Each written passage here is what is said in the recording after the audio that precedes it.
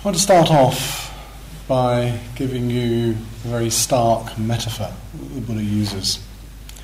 And then I'll pick it up later on. I just want to kind of impress this on your mind to start with, and then I'll go on to pick up some themes from last night and some areas that have come up in discussions today in some of the groups. The metaphor is this. The Buddha says, everything is burning. The whole world is burning. And they're burning with the flames of greed, hatred, and delusion. In many ways, the whole practice of Buddhist meditation is about the quenching of the flames of greed, hatred, and delusion. And I'll pick that up as we go through the evening, through this particular talk, because it's very, very important, because the whole task of Buddhist meditation, be it samatha vipassana or metta meditation, cultivation, is all about the quenching of those flames. It's all about the movement away from these three radical, unwholesome roots which give rise, in a sense, to all of our negative psychology. Everything that is negative within the mind is traceable back to those roots of greed, hatred, and delusion. Everything positive in the mind is traceable to the opposites, the complete antitheses of those, to the roots of generosity, friendliness, kindness, compassion, and also understanding or insight into the way things are. All of the practices, as I say, are tied to the overcoming of those three radical roots and the development of the three wholesome roots. So what we're talking about is a radical transformation of mind. A movement away from the mind of the everyday, which is often filled quite a lot with greed, hatred, and delusion. Remember what the Buddha is saying, everything is burning with them. We've only got to look around the world to see that. I often joke about this and saying it's not really much use watching the soap operas, because you've only got to close your eyes and see it all there. All the greed, hatred, and delusion anyway. It's all going on before one's own mind. So the practices themselves are tied to this radical transformation. The radical transformation of a world when it is permeated by greed, hatred, and delusion, that is permeated by dukkha. And I know many, many of you will have heard me speak about this before and be familiar with this term dukkha, but it really is worth exploring it, because this is the problem. Again, using the words of the Buddha says, I only teach two things. Makes it very simple, doesn't it, that way? I only teach two things. I teach dukkha and its overcoming. That is all. In other words, he's saying, really, if you want to know about anything else, go and ask somebody else, because I only teach these two things. Effectively, he's saying you've got a problem. And the problem is the problem of dukkha.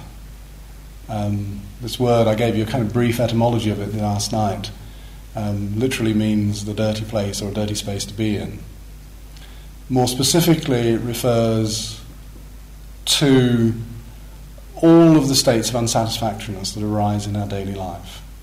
Everything that we find unsatisfactory. Almost it's like the warp and woof of life that's there as the background to most of our experience. Not entirely. The Buddhist tradition is not that negative. Not entirely. We do have pleasant things. We do have pleasure. But there's a worm in the apple. It's called impermanence. They don't last.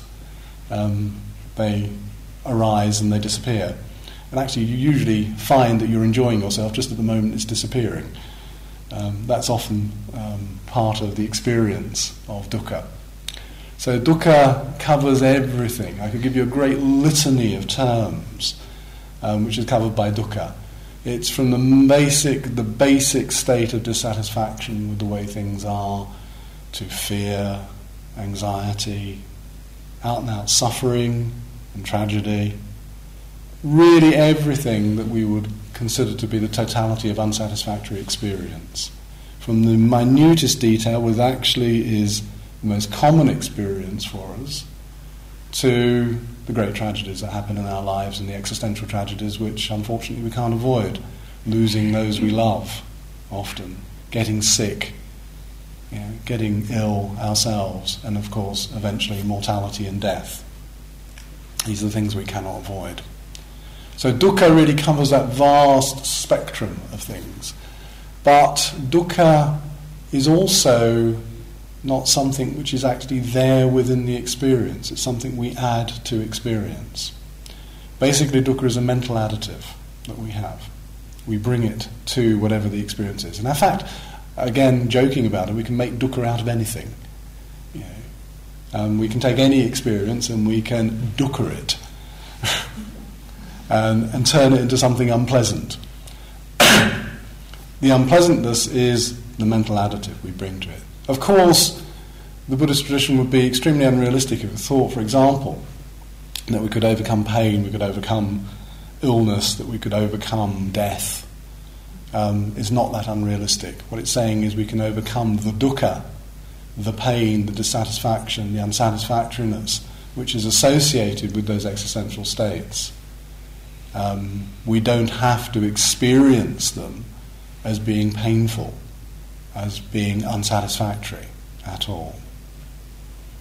In fact, there is a little sutta in the Pali Canon, which some of you may know. It's called the Sutta of the Stone Splinter, where the Buddha is walking along the road and he treads on a shard of stone for some particular reason which I won't go into. But he treads on a shard of stone.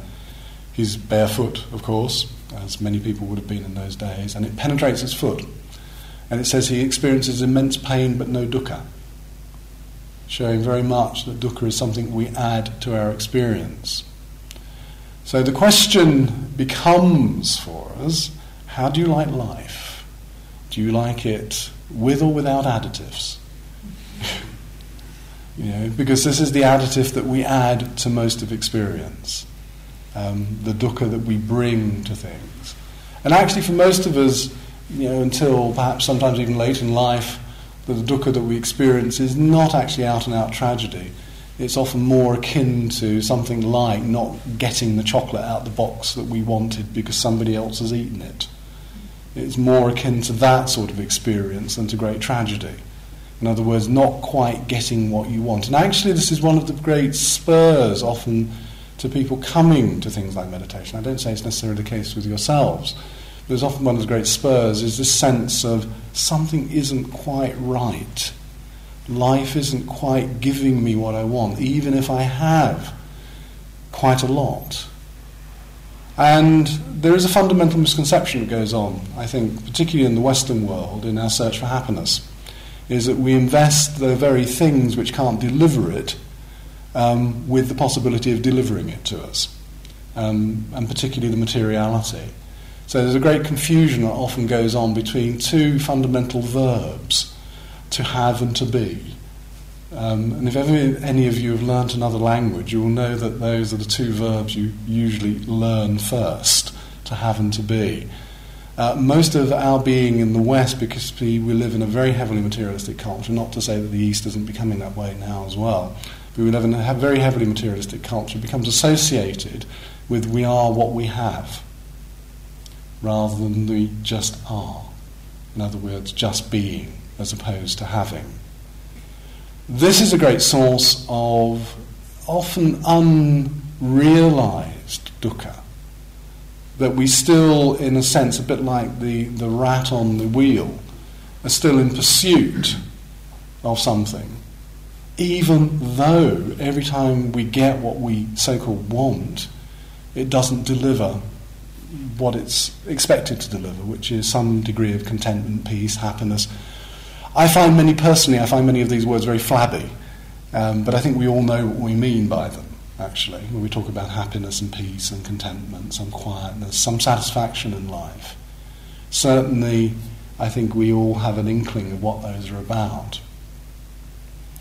So the very things that we expect to deliver for us don't deliver at all.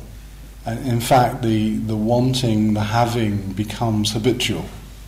It becomes conditioned. In fact, that's our chief mode of pursuit of happiness and contentment, or whatever you want to call it, is through the mode of having and acquisition and wanting more. And everything around us is bespeaking of telling us how much we would be fulfilled if only we had something, until the latest model comes out, anyway, when they'll be selling that to you as well. So we're being, in a sense, sold by our culture, but also part of our own conditioning of being within that culture is to, in a sense, place a great deal of investment in thinking that acquisition and having is going to create happiness for us.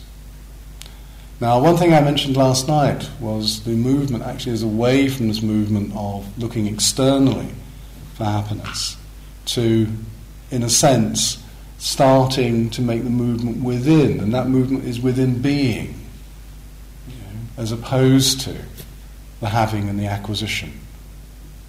It's only, in a sense, this movement of mind, this transformation of mind, that is going to affect the movement toward what we might call happiness, towards some degree of stability, some even perhaps just degree of calmness of mind. As you can see, the mind that's constantly wanting, constantly craving, is a mind that's constantly agitated. One of the great discoveries that the Buddha made, in a sense, was the most immediate, most proximate cause of our dukkering in this world, because it's a mode of being in itself, one which we're deeply attached to, actually. We can even create senses of identity in the ways that we suffer. And we can build them into our lives. That's the way I am. That's the sort of person I am. Almost with the implication that we can't possibly let go. We can't possibly be different. But the Buddha identifies as the most proximate cause, the absolute immediate cause of this dukkering in the world as being craving. Really translate that, in a sense, in modern terms, in endless desire. Desire that by its very nature can't be quenched. It has no terminal point at all. In other words, the desire for possessions, the desire for acquisition in whatever way that acquisition might express itself. And the acquisition, obviously, in our culture is mostly through goods and things, but it can also be through the pursuit of things like knowledge as well, learning a lot, understanding a lot. I see this often in the world of Buddhism. People understand a lot about Buddhism and acquire more and more knowledge about it, but don't practice it at all. And so we can go down that route, thinking we're getting somewhere by simply acquiring lots and lots of information. We live in an information technology age where we think that information is understanding, and it isn't. It's just information, that is all. So there's many, many modes of expression of this, but the one thing that characterizes this craving, this desire, is that it lacks any terminal point. It's endless. It's an endless stream of wanting, an endless stream. And most of us have probably experienced it at some point in our life when you get the most desired object that you want, that you've perhaps even strived and saved for. How long does the happiness last that it gives you before you're on to the next thing, before you're on to the next mode of wanting, the next mode of, feeling dissatisfied with I've got this wonderful thing, but it's not quite the right colour, or whatever it is. There's always some dissatisfaction that then makes you strive for something else. But this is an endless stream, this endless stream of desire. The mind which is tied to that, and this is really an expression of that root, greed, of wanting and wanting and wanting and wanting and having no terminal point. That mind is an agitated mind. It's a mind which isn't settled and calm, but is constantly striving to acquire in whatever way or whatever mode of expression that acquisition takes. So we have this most immediate cause for our dukkering in the world, and we compound it, unfortunately, this habitual tendency, by clinging as well. Even when we've got the thing and we don't like it anymore, we still cling to it. You know? And probably, I see knowing smiles that some of you have had this experience of actually clinging to something you don't really want anymore. And it's simply become a hindrance. And we often do that. We cling to all sorts of things. We cling to possessions and relationships and that which in some ways are often deleterious. They actually are affecting us a lot. They are making us unhappy. We live a life of unhappiness through clinging to them. And in fact, we're entrapped often by these things. Very commonly, often when I'm giving these talks in this room, and many of you will have heard me give this example before, who've heard me speak before, I compare this craving, clinging complex to something they use in Africa to trap monkeys. And what they do in Africa to trap monkeys is they have something like a bowl with a long neck on it, and the long neck is just about enough for the monkey to put its hand in to get whatever is at the bottom, usually a piece of food or something like that. And what happens is the monkey grasps what's at the bottom of the bowl, and as long as he holds on, or he, she, it holds on to whatever is at the bottom of the bowl, they can't retract their hand.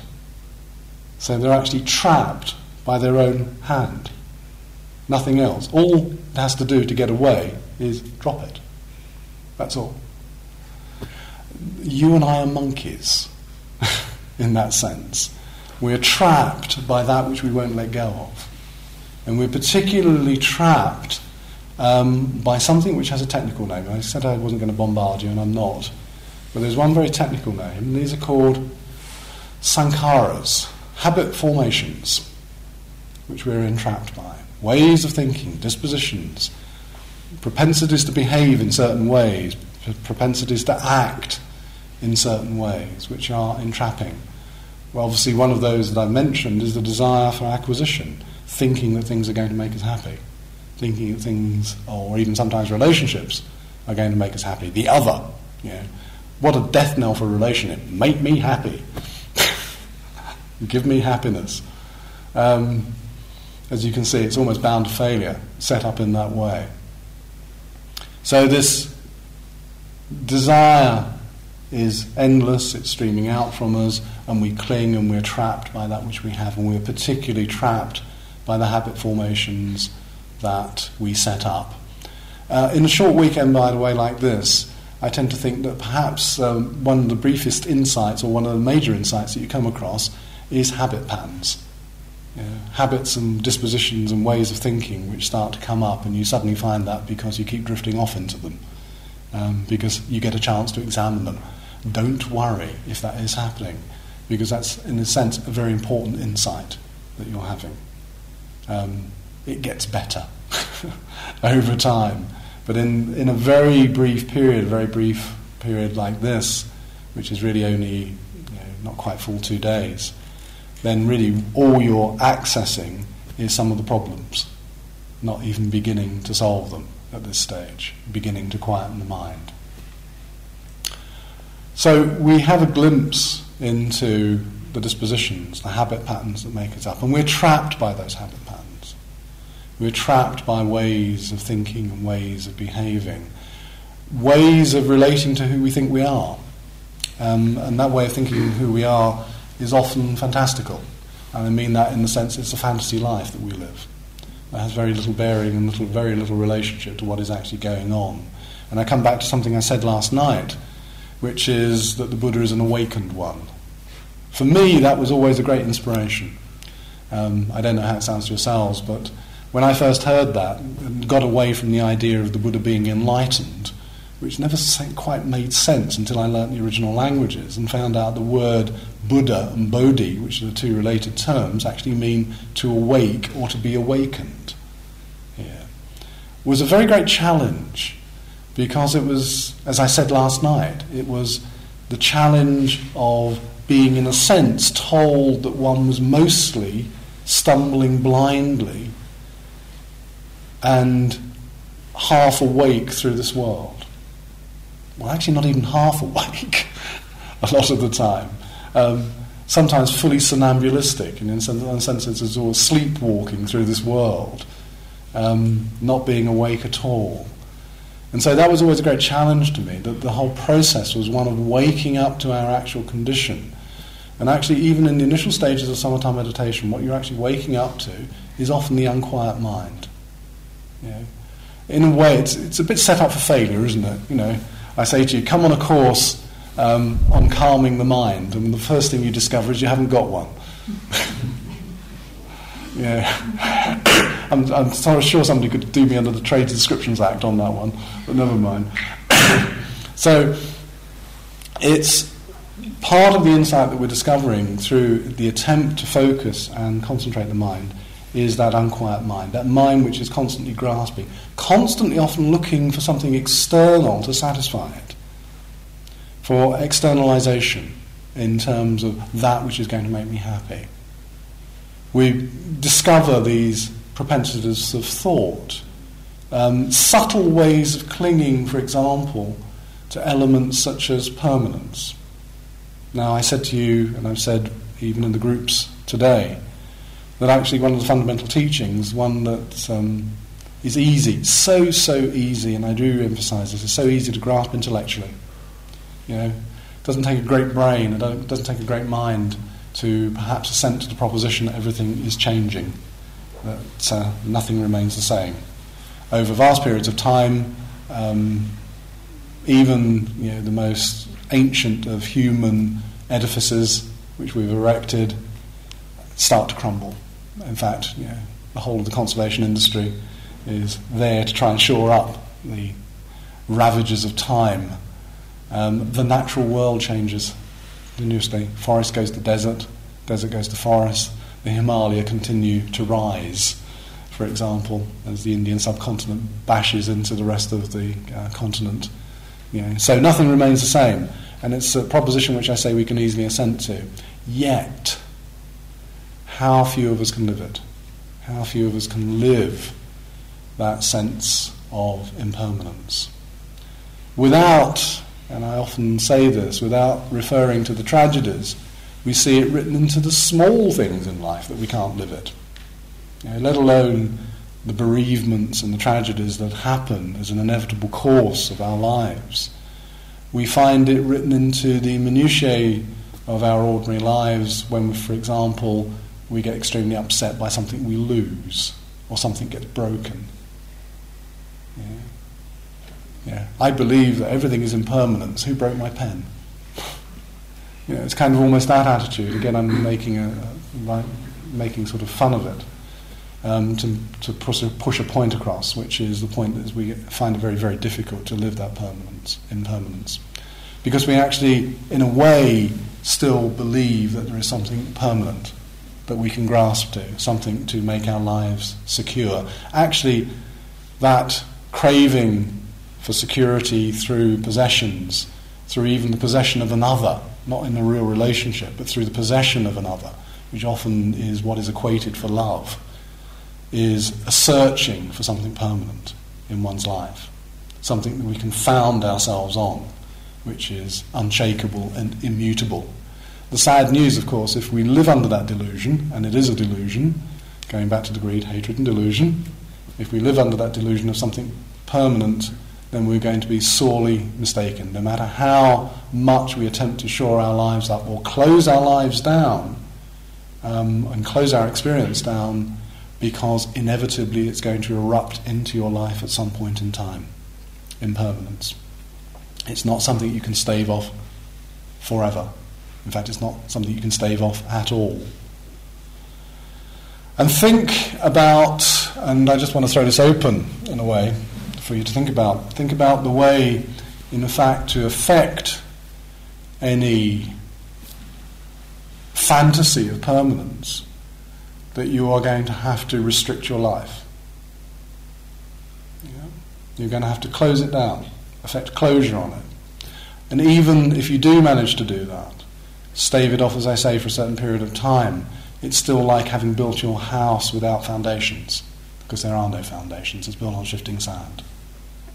The sand will inevitably shift and the walls will fall down, and then you're left open and exposed again to the winds of impermanence. So impermanence is there, it's written into life. Unfortunately, part of the delusionary aspect that we suffer from, part of the agitation of mind that we often suffer from, is, in a sense, in the back of our minds knowing that there is impermanence but still grasping after permanence. Knowing that impermanence is actually the main characteristic, because if I did a quick survey, I'm sure most of you would assent to the idea of impermanence, but still find it very difficult to relinquish much within your life because you think it's permanent. Even the subtle sense of ourselves in terms of identities, who we think we are, is a craving for even ourselves to be permanent in some way or another. That there is something about me that is immutable, is the same. Just think about that a second. If that were the case, change wouldn't be possible.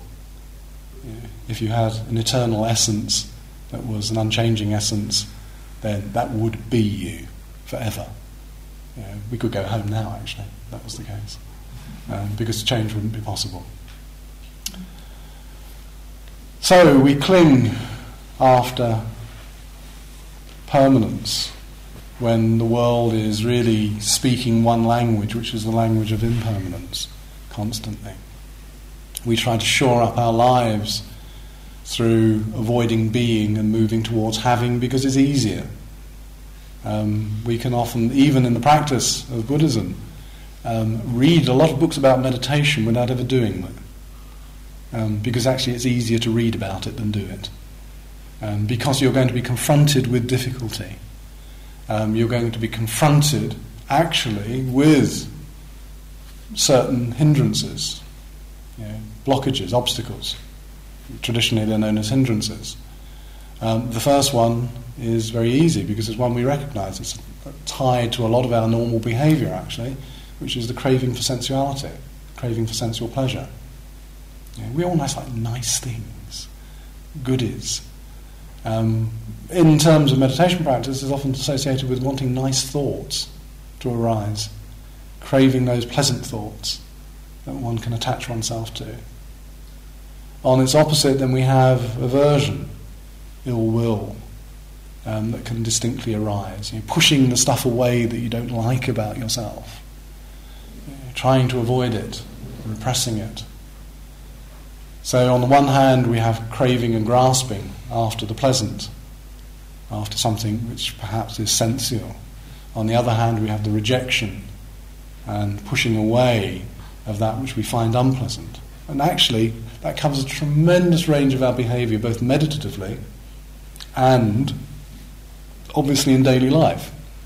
That we're engaged in this kind of push-pull reaction, moving towards that which we like and we consider to be sensual and we want to possess through desire, and trying to move away from that which is considered to be unpleasant. Actually, the content of craving, by the way, that I mentioned already as being the most immediate cause, the Buddha also identifies that content of that craving as being probably more about craving to avoid that which you don't want, as about craving for that which you want. Even in Freud, you have something called the pleasure principle, some of you might have heard, which is actually about the avoidance of pain more than pleasure. And so it's very similar to this notion of the pleasure principle, that actually the craving, and a vast bulk of the craving that we have is the craving to avoid certain things, to avoid painful situations, to avoid the painful situations often that arise in meditation in terms of the mind. Which leads me immediately on to the third hindrance. One of our ways of avoidance, which we touched on again last night in response to a question, was the dynamic duo of sloth and torpor, of sleepiness and drowsiness. Let's put it in modern English. Sloth and torpor is really old-fashioned English. Excuse me. But it's that sleepiness and drowsiness that comes over as often a way of avoiding the difficult, avoiding the unpleasant. And again, we see this characterized in ordinary life, don't we? We can fall asleep when life becomes difficult. Just so we can fall asleep in meditation when the meditation becomes difficult, because I want to avoid it, I want to get away from it. On the other hand, there is the fourth of the hindrances, and I'm only going through these very, very briefly, just touching on to kind of make you aware that probably you're experiencing these hindrances, often in the meditation practice in a day like today. The fourth of these hindrances is really excitement and depression. They come as a duo as well. Excitement is being terribly enthusiastic about doing your practice until you don't get what you want. We're used to having what we want. So often, for example, I've given you the promissory note of calm for this weekend. It's a calming meditation weekend, so folks are going to get some calm. Well, actually, you probably won't. You might touch elements of it, see it, glimpse it, taste it just for brief seconds occasionally. But a lot of the time, what you'll discover, of course, is the turmoil of mind, because that actually, at this moment in time, is the reality of what is happening. You'll touch that turmoil, you'll see it. You might be able to bring yourself back to having some degree of focus for a few minutes, a few seconds even, wherein you touch an element of calm. You've created the conditions for calm to come upon you. However, most of the time it won't be like that. So we go into the practice all excited, thinking we're going to get calm, and when your ideal isn't fulfilled, what happens? You get depressed. You swing to the other. It's like bipolar disorder that we suffer from. You get terribly, terribly excited until what we are aiming at isn't immediately fulfilled. And remember something I mentioned last night. We in the West are not very good at not getting perfection straight away. We think we should get it. We pay our money, we come on the meditation courses. We also invest time too, and we expect something immediately to arise out of it. Unfortunately, meditation, or the path of cultivation, perhaps as I should more correctly put it, the path of cultivation is not as easy as that. It takes time, and it takes one virtue, which again I could expound a whole evening on, which is patience as well. It's learning. In fact, in Mahayana Buddhism, in the great vehicle of Buddhism, one of the paramatas, one of the perfections, is the perfection of patience, the perfection of forbearance here, that you have to develop to be on the path to Buddhahood. It's necessary in every element of life, because actually one of the things that we're dealing with is over-idealization. So when we're in these polar oppositions of moving between excitement and depression and excitement, because they will go up and down, then it's often because we have the overinvestment in an ideal which we're aiming at. And as I say, in a way, we set ourselves up slightly for failure by talking about calm and insight and metta. And actually, in the very beginning, you don't have calm, you don't have metta, and you don't have insight, or you get very brief glimpses of them in the initial stages. What you do get is an awful lot of revelation about what is actually going on in the mind. And in a way, that is the greatest insight you could have as a beginner, anybody who's beginning, or even been practicing for quite a while, is to actually have a direct look into the nature of the mind, which is that phrase I used last night, which is basically monkey-like, jumping around. This is the one that's not trapped, by the way. It's leaping around all over the place, from thing to thing, from subject to subject, from object to object, from thought process to thought process. So that mind isn't quiet, it isn't still. Now, in our search and drive for the ideal of patience, we often try too hard as well. Remember what I was saying, as I've said throughout the day, when you try too hard, you get tense. You might even end up with a physical headache as a result of it. Because we're striving after an ideal, trying too hard.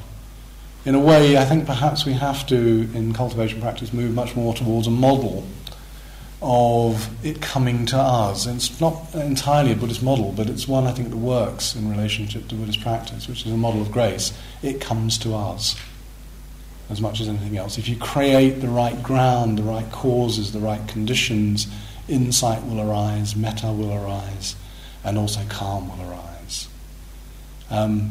Perhaps, and the reason why I use this model is to get us away from the model of striving. It gets very competitive. We're very good in the West at competition. I used to dwell a lot around Tibetan Buddhist circles for many, many years, and saw people in competition about how many prostrations they'd done.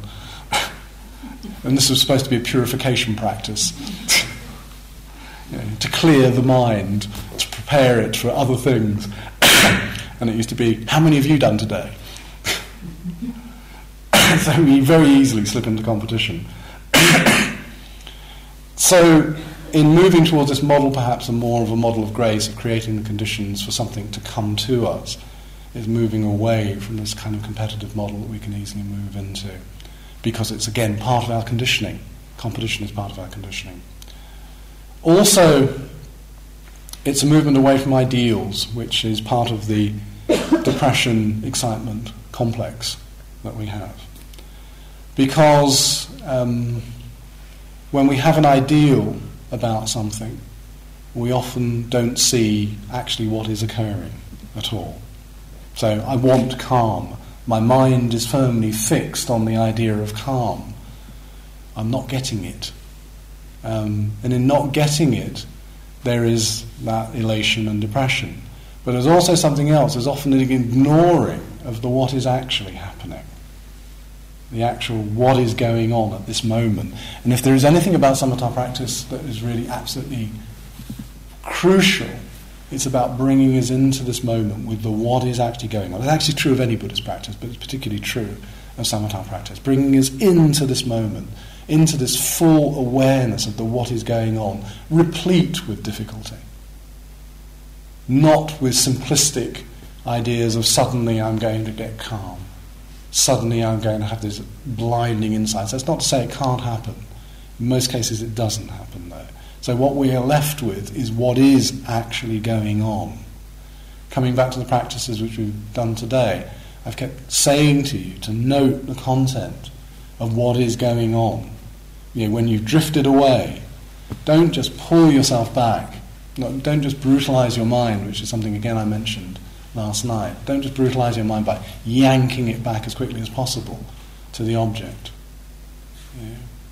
Take some time just to be with what is happening, to acknowledge it, to have full acknowledgement of what is going on. Not with a desire to cling to it, to pursue it down any further route of exploration or analysis or anything of that sort, but also not to reject it.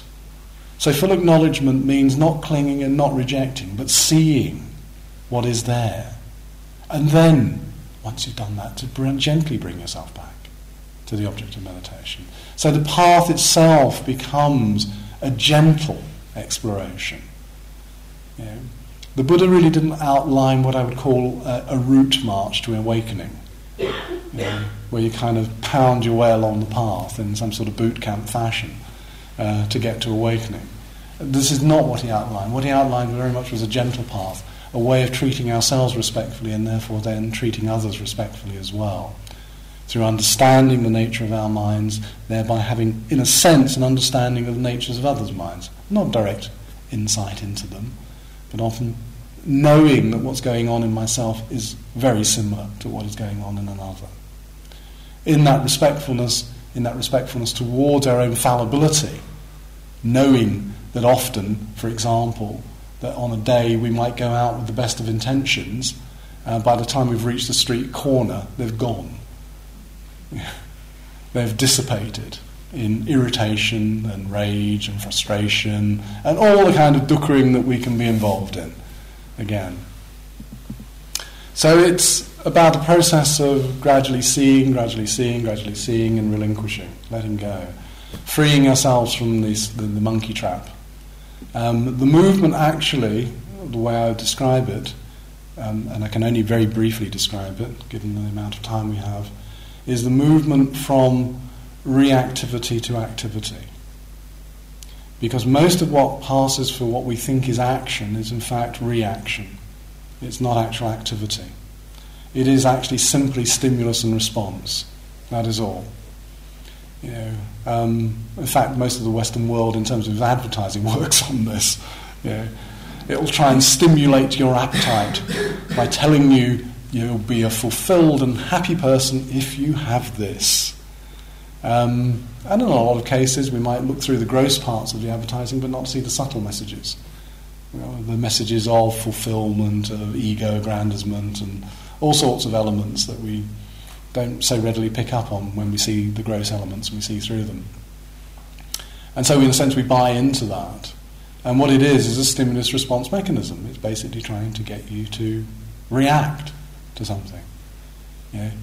I often liken us, sometimes slightly incorrectly, because I warp the model a bit for my own benefit here, liken us to Pavlov's dogs, because that is what we are. You remember Pavlov's dogs? The experiment with Pavlov's dogs was to ring a bell initially, and each time the bell was rung, the dog would be given a piece of food. In the end was to ring the bell, the dog salivated, but you didn't give it any food. And so it was showing a kind of psychological mechanism that we were involved, that beings like ourselves with our same kind of reactions are involved in. This is, in a sense, a very good model for a lot of what's going on for ourselves, because actually it's a stimulus response mechanism. Here we are confronted by the object of desire, and there we are salivating for it, even if we can't get it. This is also, in a sense, partly with our avoidance as well, that we're often avoiding that. We're craving to avoid the things that we don't want, to move away from them. So, if you can see that, if you can begin to see that operative in the mind, this stimulus and response, how somebody, for example, can stimulate you into anger. And particularly, actually, people who know you are very good at this. They can press the right buttons and get you going quite easily, because they know you so well. And then you find yourself in the mode of the behaviour, without, in some senses, often knowing where it comes from. You just find yourself doing it. You find yourself getting irritated, getting angry, whatever the whatever the negative emotion is. Now, I've set it up in a particular way. I hope you're hearing it in a particular way, which is there is not a lot of freedom in that at all. When there is conditioning of that sort, which is stimulus-reaction conditioning, and actually a lot of our behaviour, because it is deeply embedded in our psyches, is of that stimulus-response basis, that sort of model. In other words, in a sense, we are hopelessly captured by our modes of conditioning, which propel us into forms of behaviour which often surprise ourselves. I don't know if you've ever been in a situation, I know I have more than once, where I've said, where on earth did that come from? Why did I say that? And actually what you're encountering is deep levels of conditioning which just make you react in certain ways. So the whole process of this gentle path, which I've been just very briefly outlining to you a little of, is about freeing ourselves into the possibility of actually acting, not reacting. Instead of, when confronted by the situation which normally evokes, and I'm just using this as an example, evokes anger or irritation, that you can perhaps bring something to that that's different. You can see it and act, as opposed to be just stimulated, prodded into reacting. Now, in a way, that process, that way of freeing ourselves, only comes about by acquaintance, by actual acquaintance with the what is going on. So, be it metta bhavana, the cultivation of metta, samatha bhavana, or vipassana bhavana, be it any of these forms of meditation, do not ignore what is going on. Because actually, that is a lot of the learning process. We're touching base, we're getting calm, we're perhaps letting calmness come upon us, but we're also having a great deal of insight into what is actually going on in our minds. So actually, the touching the breath, touching the counting, if you're doing that, becomes a way of just touching base. Keep touching base. Keep touching base. In that process, there is a slowing down of the mechanism of thought. Thought will not cease entirely. it just gets slower and slower and slower. And of course, in the slowing down process, you get a chance to observe it a lot more, to see what is going on. So please do not ignore what is going on, because actually that is your greatest learning opportunity. Because in this slowing down, you get a chance to see, acknowledge, and let go. You cannot, as I've said to a number of groups today, and I might have even used the phrase last night, you cannot let go of what you don't know and don't see. You cannot begin to relinquish it. And if we're not relinquishing, not seeing, then we're trapped in habit patterns. We're trapped, and in a way, and to a degree, determined by those habit patterns. But of course, those habit patterns are not an end. They're constantly being reformed, reconstituted in relationship to the world. There's actually one very good word that actually covers a lot of our activities in the world. It's a very Buddhist word. It's actually a very Indian word. It's the word karma, which means action. That's all. Action with consequences. So we act in a world. We can't not act in a world. And when we act blindly, then we set up certain consequences. Consequences will come to us, which in some senses are part of the unconscious intentions which are often governing those actions. They might be desire, they might be craving, attachment, and all of the sometimes unacknowledged, unconscious intentions which are often behind those actions. And so therefore we end up with consequences that we never intended, not consciously anyway. So karma is the recognition that we can't be in the world without acting, and we act in thought, word, and deed. Now, karma is simply that. It is simply action, so don't get metaphysical about it. It's simply action which is going to produce certain consequences. So it's, in a sense, incumbent on us, if we really are, in a way, I'm putting this very grossly, if we're trying to clean up our act a little in the world, to become a little bit more clear and perspicuous about what is going on, to have some perspicacity about what is actually happening, then it's incumbent upon us really to become as clear as we can about the actions that we're involved in and the possible intentions that we have behind certain actions, both of thought, word, and deed. That can only come about again, I should say, by slowing down the mind, by beginning to see what is actually occurring. Otherwise, and I'm going to finish here, otherwise if we don't do that, if we don't engage in this, we don't slow the mind down, we don't get a degree of calm that reflects what is actually happening, then we are constantly being pulled into the flames of the world that is burning, constantly acting solely out of greed, hatred, and delusion. I suspect, for people like yourselves to be in this situation, that's not how we want to act. And so it really behoves us to actually look at what is going on, not to ignore any facet of our experience, to really be within that experience. And there's something I want to say about this, because no matter what the difficulty is in terms of your experience, and it's worth bearing in mind because it goes with the teaching of impermanence as well, that this moment, this very moment that you are in at the present moment, the moments in your meditation practice when things are difficult often, are unique and they're unrepeatable. They will never come back again. Because that is the stream of life. They arise and they pass away, never to be repeated in exactly the same way.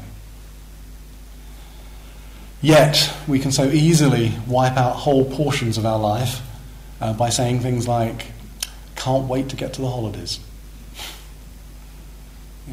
When life is difficult, when the meditation is difficult, can't wait to get to the end of the session because it's difficult. Yet, what that difficulty you're experiencing, despite its difficulty, is unique. And it's about being, and it's about understanding where you are, what you're doing, because you can actually only start from that position of understanding where you are. This is not the importation of idealistic categories.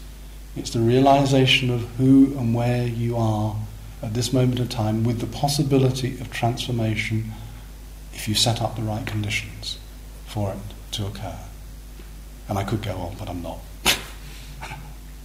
I'll just open it for a few minutes for some questions, if there's any, or comments. They don't have to be questions, by the way. I don't expect them to be questions.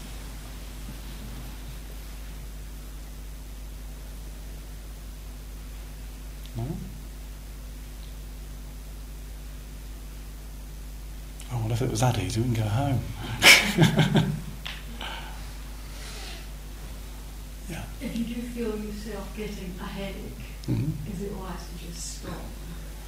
It's wise to back off from what you're doing, because it generally shows you're trying too hard. Sometimes, say for example, if you're using the breath as the meditation, and you are starting to develop a headache or developing tension, for example, you'll notice it actually around neck and shoulders often. It's as well, if you notice that happening, just to stop concentrating on the breath. Just let the mind go. Just watch the stream of whatever is occurring without any particular focus at that time. When you feel the tension start to dissipate a little bit, then you can bring yourself back to it. So in other words, you just back off for a little while, and you find often the tension will dissipate, and you can just watch the mind stream itself. That's all.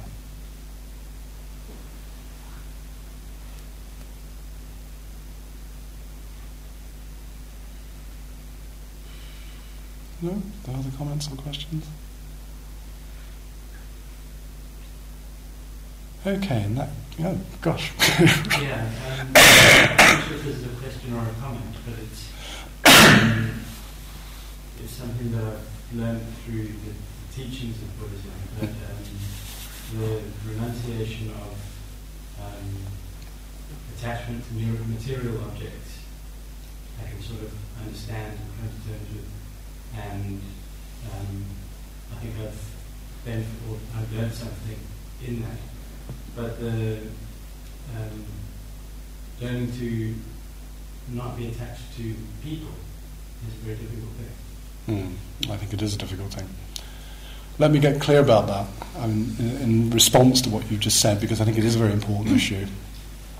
And I was talking with one of the groups, I can't remember which group it was, that because we operate in English particularly under what I call a bipolar language system, and what I mean by that is that when I say, for example, that I'm letting go of attachment, that suddenly we end up in detachment. Now, literally, that might be the case, but it's how we hear that word detachment. For me, it's a very cold word. I don't know how it is for others. I'll leave you to judge. Detachment for me is a very cold word. It almost smacks of standing at the sidelines of life, kind of looking in a very cold, dispassionate fashion. And I actually don't think that's what the teachings of Buddhism are about. Almost as an oxymoron, I think it's the opposite of detachment. And instead of attachment, what we get is correct engagement, real engagement. Because attachment is actually a false engagement with what is. And often I think that when we hear the word detachment, there is an implication, I don't know again if it has this connotation for you, but it often does for me, almost a connotation of not caring any longer. And again, I think that's the opposite of what Buddhist thought is about. Because in the state of non-attachment, and I'd use that word, non-attachment, actually there is a great caring. There is a great caring for others. Because it's a movement out of egotism, and that is where attachment arises. Because actually, attachment is actually about me, ultimately. It's about how you are, if it's another person, for example, which is what you're talking about, it's actually about how you are for me. And the attachment is, in a sense, a skewed relationship. So to actually come into a real relationship of engagement, but non-attachment, is to come into a relationship of care and love for another, which isn't wholly about me being at the centre of that. So my response to that is just to say, well, yes, I agree with you, but it's slightly different in relationship to people, because it's not meaning I don't care. It actually sometimes means I care so much I can let you go. Yeah. Because that's what real caring is about. Yeah. What about responsibility, where you don't actually care, but duty and responsibility giving you dukkha? Duty and responsibility. Well, if you have duties and responsibilities, then you have to fulfill them. It's how to fulfill them without dukkering. That's the big issue. If, for example, those duties and responsibilities give rise to, often what they do, things like resentment, then you're, as a consequence, going to dukkha about it. It's how to make the movement into those duties and responsibilities, in a sense, as part of the path. And I don't want to kind of over-idealise that, but in a sense, making those duties and responsibilities part of practice. If you do have them and you can't avoid them, you can't evade them, then you've got to find a way, in a sense, of not creating dukkha out of them, but making them part and parcel of real engagement again. Yeah. And that's a difficult one.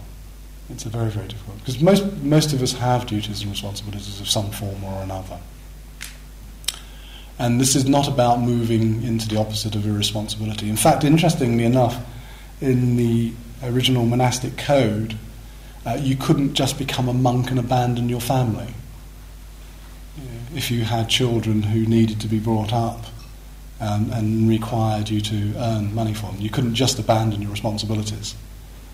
In fact, there was lots of caveats as to the types of people that couldn't join the monastic order. The other one was evading debt. You couldn't join the monastic order if you were trying to avoid your creditors. And these are, in a sense, all bringing us back to that if you have responsibilities, then you need to fulfill them.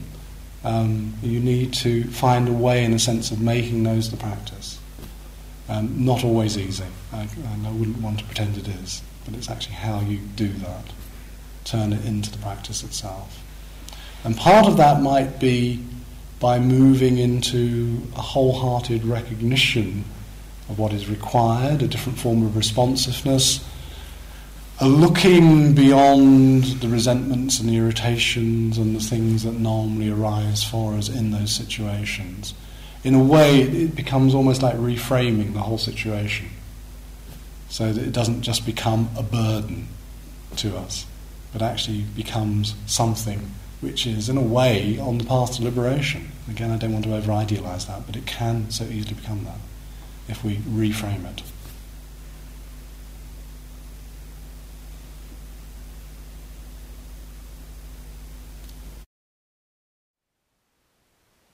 Thank you for listening.